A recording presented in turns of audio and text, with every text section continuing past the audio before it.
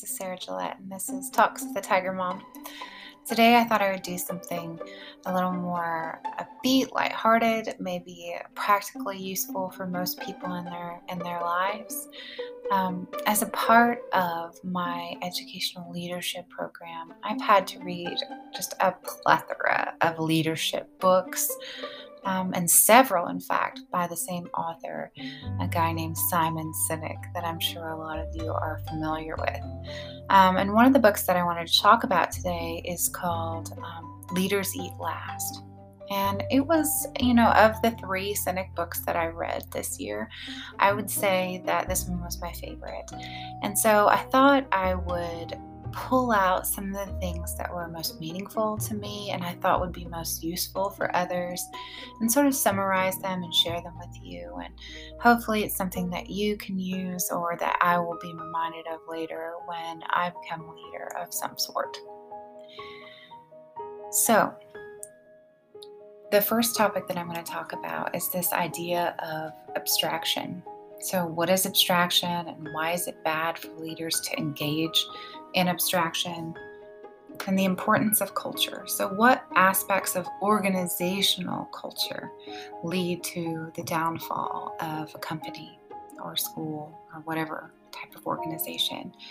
I also wanted to talk about dopamine and the effects of using dopamine for motivation.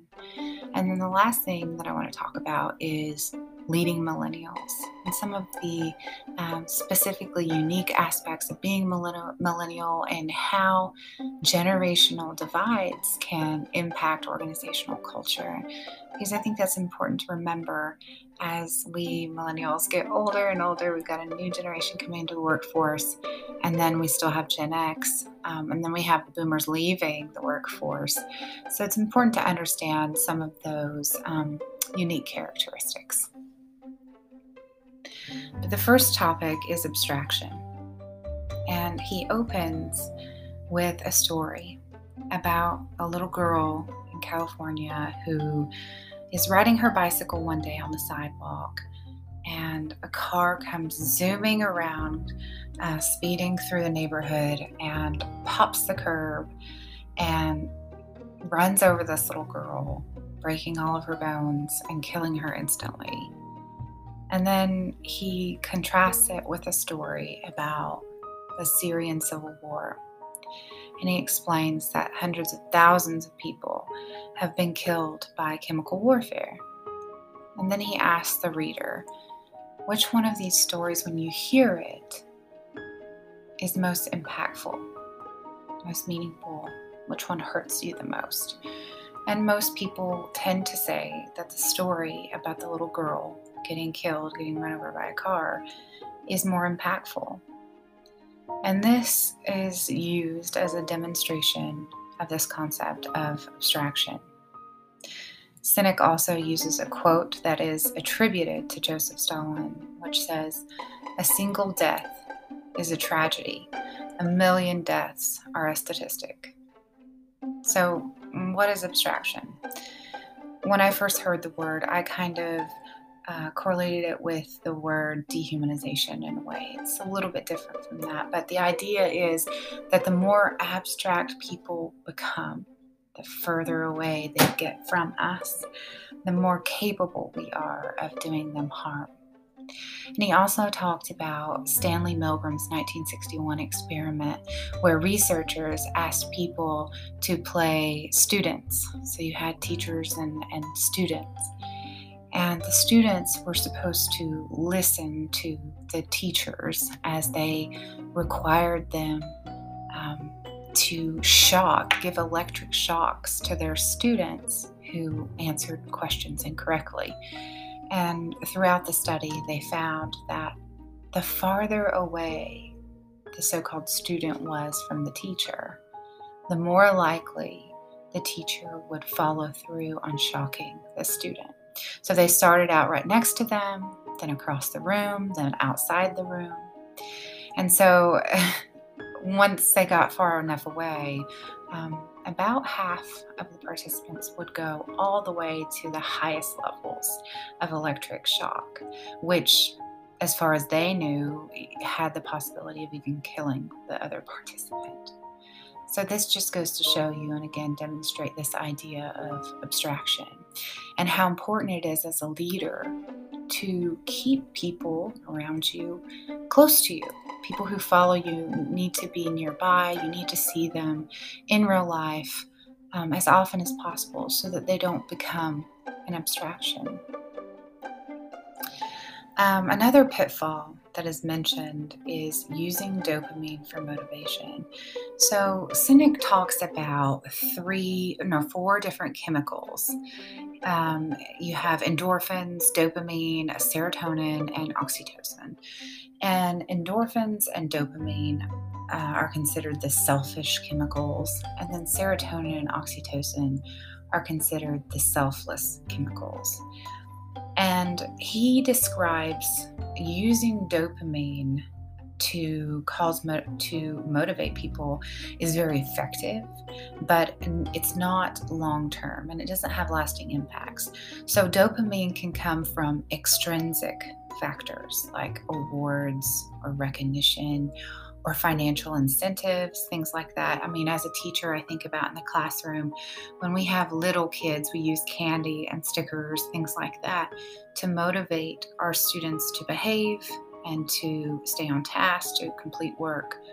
And these, these strategies do release dopamine in the minds of our students, and it does work. It's very effective, but it does not result in the lasting impacts on intrinsic motivation the way that serotonin and oxytocin do. So it's important to think about that as well.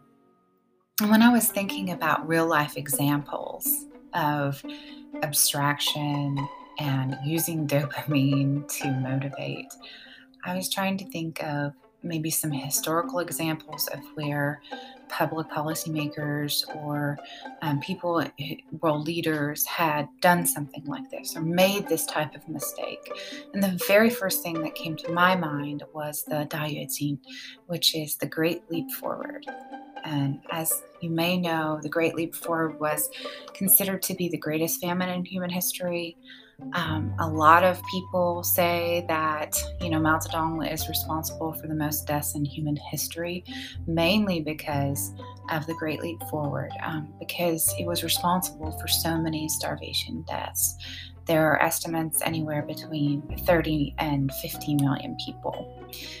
So the Great Leap Forward was an attempt to collectivize and industrialize China quickly in order to compete with the West. And they focused on 2 major things: steel production and agricultural output.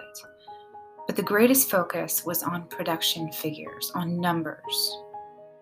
So people would make up numbers.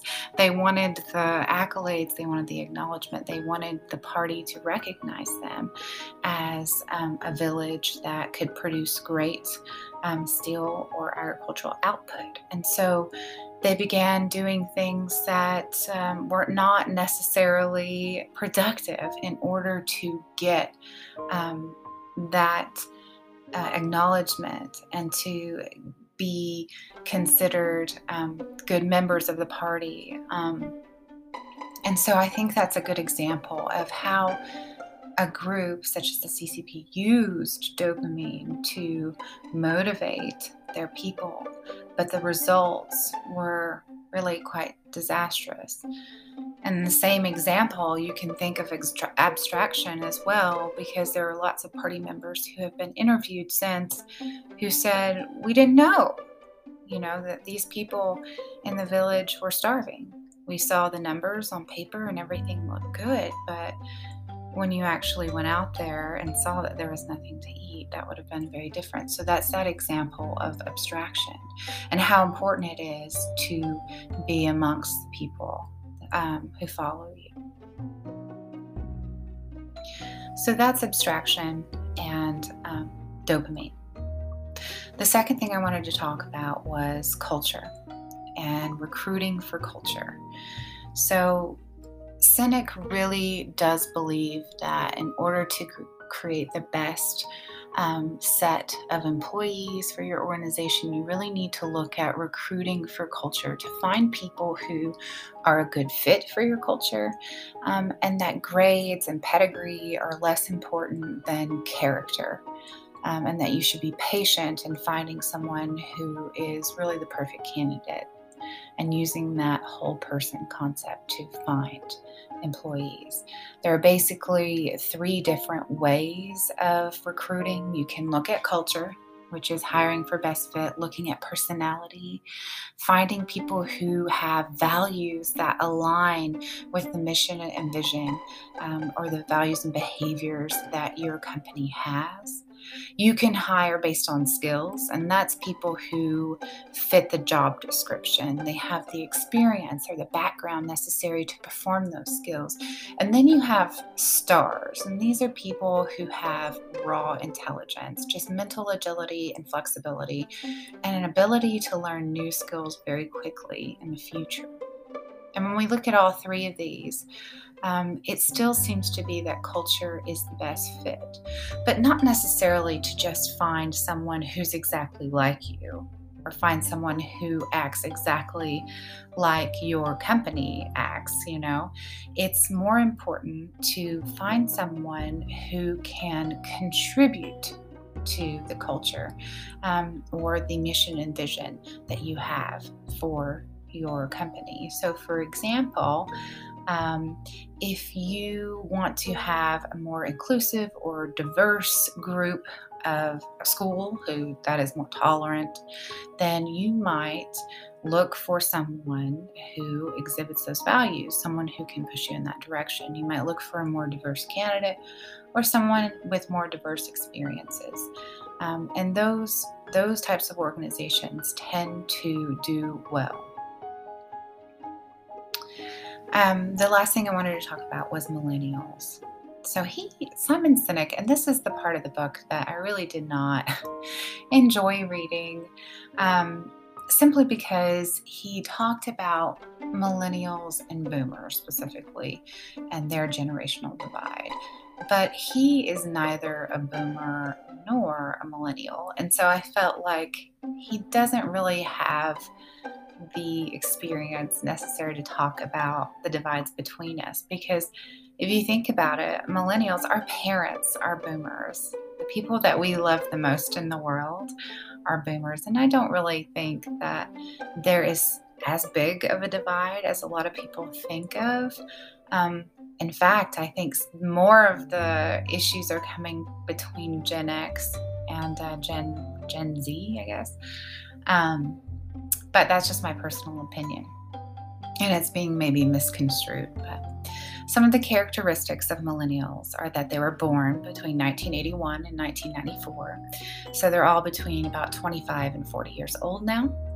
And some of our unique circumstances are that we are the first generation to grow up with the internet, smartphones, and devices. So we are considered basically digital natives. Our parents are boomers, and they had a specific parenting style that encouraged cynicism and individualism. Some people say that they also tend to coddle their children and create a sense of entitlement. Some of the negative stereotypes that Sinek attributes to millennials are that they're lazy, that they don't accept feedback well, that they're entitled and impatient. And he gives a few positive stereotypes, including the fact that we're good at technology, that we're more inclusive and accepting of others, and that we believe in causes. I think a lot of these things could be, these descriptors could be used to describe anyone from any generation. But he tends to believe that this is sort of how we are. And he also gives us some ideas on how to manage millennials and how to help them. But I think any of these pieces of advice could be used with any generation. The first one is to have a cell phone free environment. And so when we have meetings, we should be taking notes on paper, not using computers. He also says that we should take advantage of their skills, millennial skills, by using them to help with branding or technology. He says that we need to mentor and support them, give them the opportunity to fall, not fail, and an opportunity to develop human skills, which he says many millennials are lacking.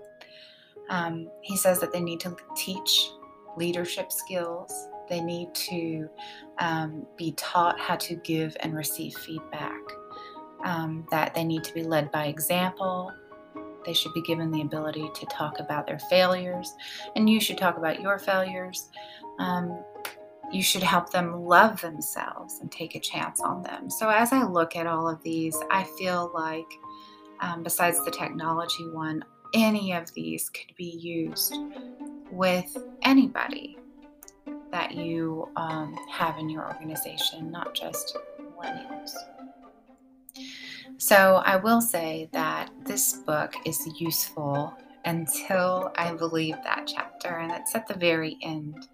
I think it was an addendum, something that he added later, but I don't think it's very useful, and I feel like it was written from a place of mistrust and just disrespect for millennials, which I didn't think was warranted.